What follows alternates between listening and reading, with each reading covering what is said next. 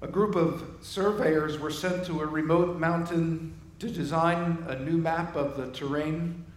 Every day they would go up the mountain and go over the rugged hills and over the hillside, and every night that they would return to their camp and talk about the day. And usually, every night, a local shepherd would join them who enjoyed the companionship and their fire at night, and they would swap stories and tell of their daily adventures up and down the mountain. One evening, the old shepherd insisted that he would accompany the group of surveyors the next day so that they would not become lost. And not knowing exactly how to take this, the surveyors, fairly sure of themselves after many successful attempts and trips already up the mountain, asked why they felt like he needed to come. And the shepherd quietly repeated to them, "I must go with you."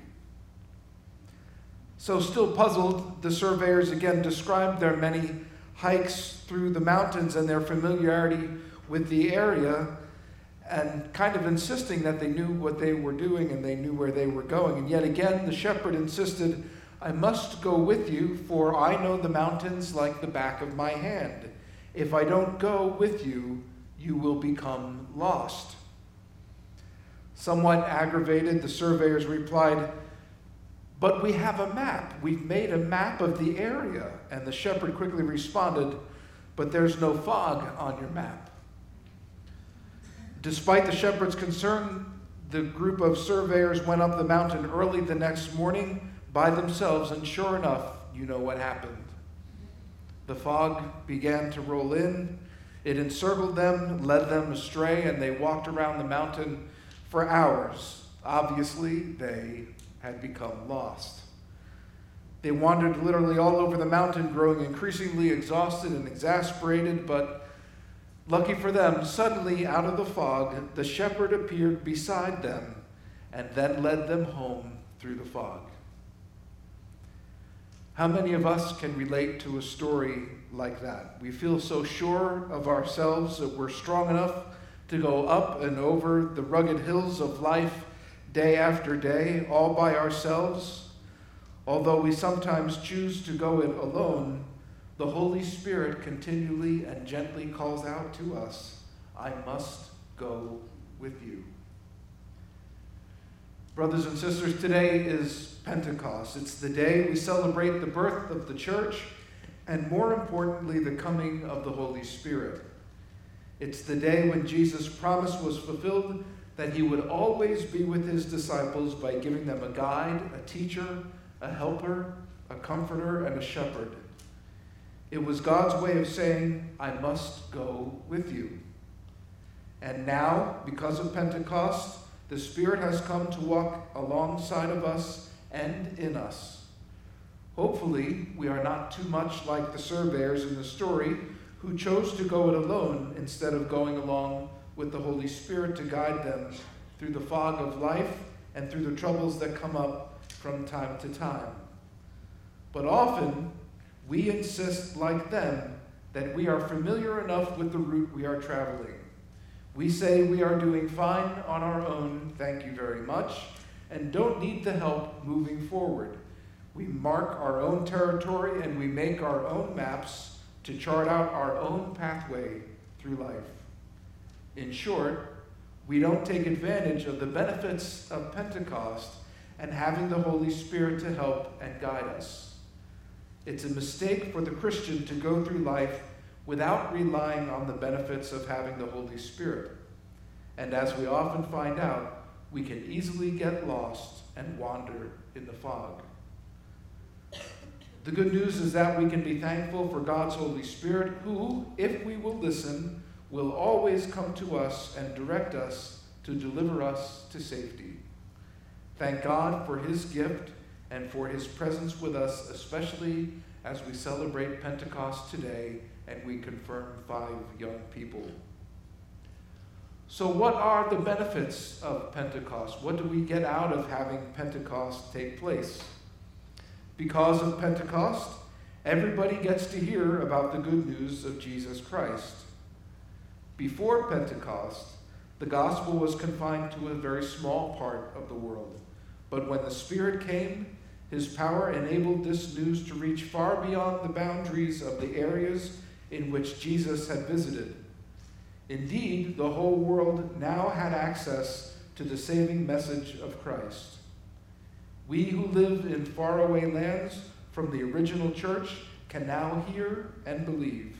And we believe that those who have not yet heard of the gospel will, as the message spreads into the most remote parts of the world. No one is left out. All get to hear the good news of Jesus Christ. Because of Pentecost, Christ is in us, not just with us.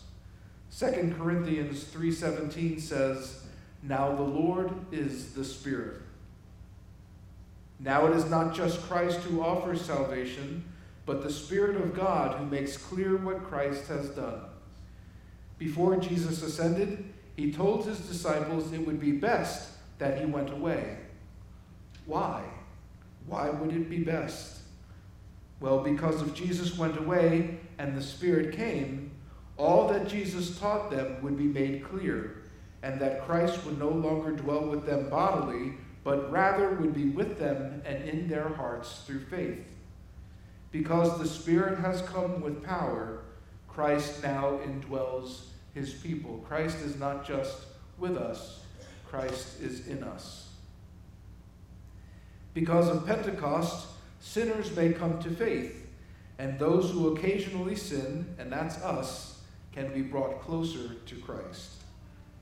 In John 16:8, Jesus said that the Spirit will convict the world about sin and righteousness.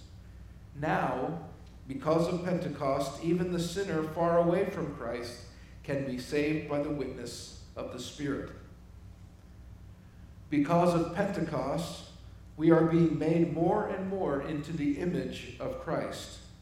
We are becoming more Christ-like. The one who empowers us, as we have been preaching for many weeks now, is none other than the Holy Spirit.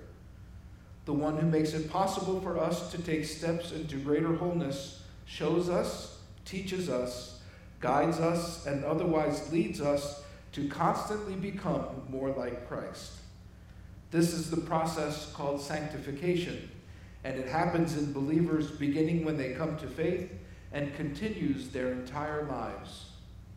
Without the Holy Spirit's coming, we would have no one to instruct us on how to become more faithful followers. So it's no longer a goal, but it's a continuing experience made possible through the Holy Spirit. On the day of Pentecost, 7 weeks after the resurrection of Jesus, the Holy Spirit was poured out upon those believers of Jesus who had gathered together in Jerusalem. What happened on the first Pentecost continues to happen to Christians throughout the world today, though usually not in such dramatic fashion. We rarely hear a heavenly wind and see tongues of fire anymore, but nevertheless, God pours out the Spirit upon all who put their faith in Jesus Christ and become his disciples. Because of Pentecost, we have an opportunity to consider how we are living each day. Are we relying on the power of God's Spirit? Are we an open conduit for the Spirit's gifts? Are we attentive to the guidance of the Holy Spirit?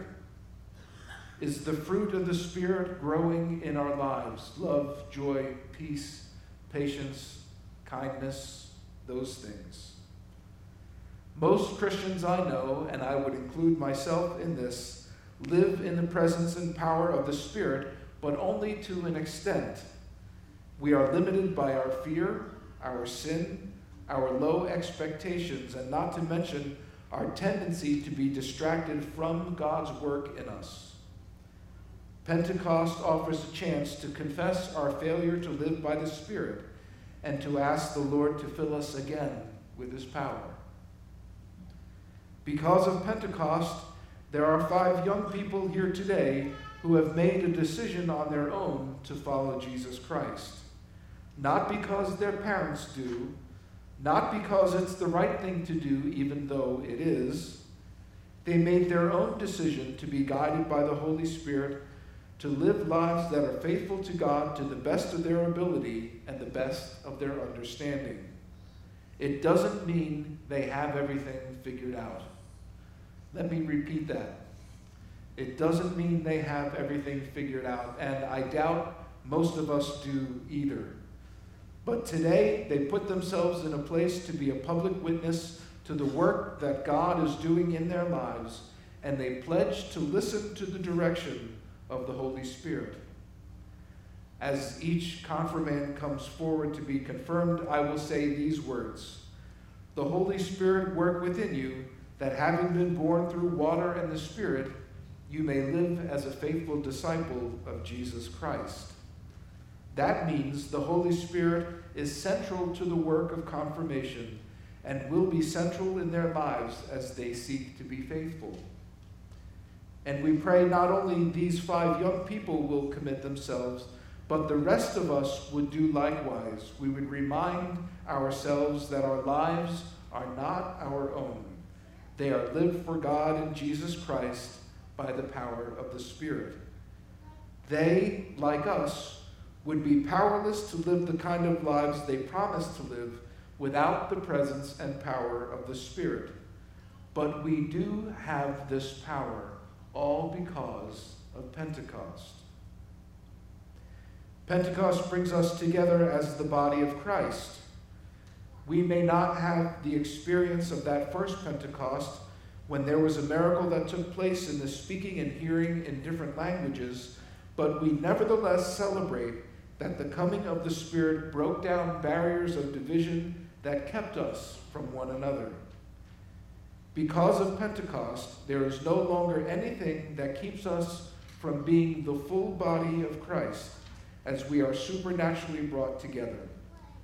It is the truth of Christ and the gifts of the Holy Spirit that help us work together, each gift being employed for the good of the entire church, so the whole church can be about the work of God.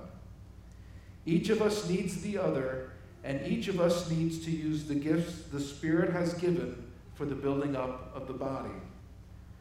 This is no less a miracle than speaking and hearing in different languages. Everyone is simply being used and offering their gifts as God intends, and in this way, we are truly being the body of Christ.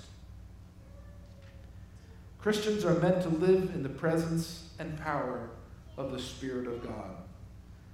The Holy Spirit helps us to confess Jesus as Lord, empowers us to serve God with supernatural power, and helps us to live like Jesus.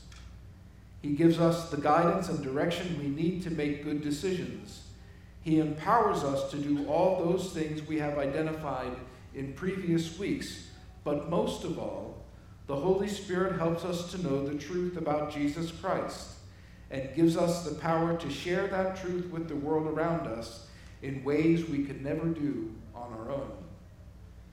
When we rely on the power of the Spirit, we act as ambassadors of Christ, and we are witnesses to God's great love for us and the world. All this takes place because of Pentecost. May the power of Pentecost be behind us today. Perhaps you are feeling lost or in a fog. I'm not sure if that's you this morning, but if so, reach out and ask the Holy Spirit to guide you to where you need to be. You don't have to live or even try to live life on your own, even if you are on the right path. God has given us the perfect guide to help us along the way. May the Holy Spirit continue to work in us and through us as we face each day, so that we may benefit each other and the entire church, and so that we may honor God and further his kingdom on earth. Amen.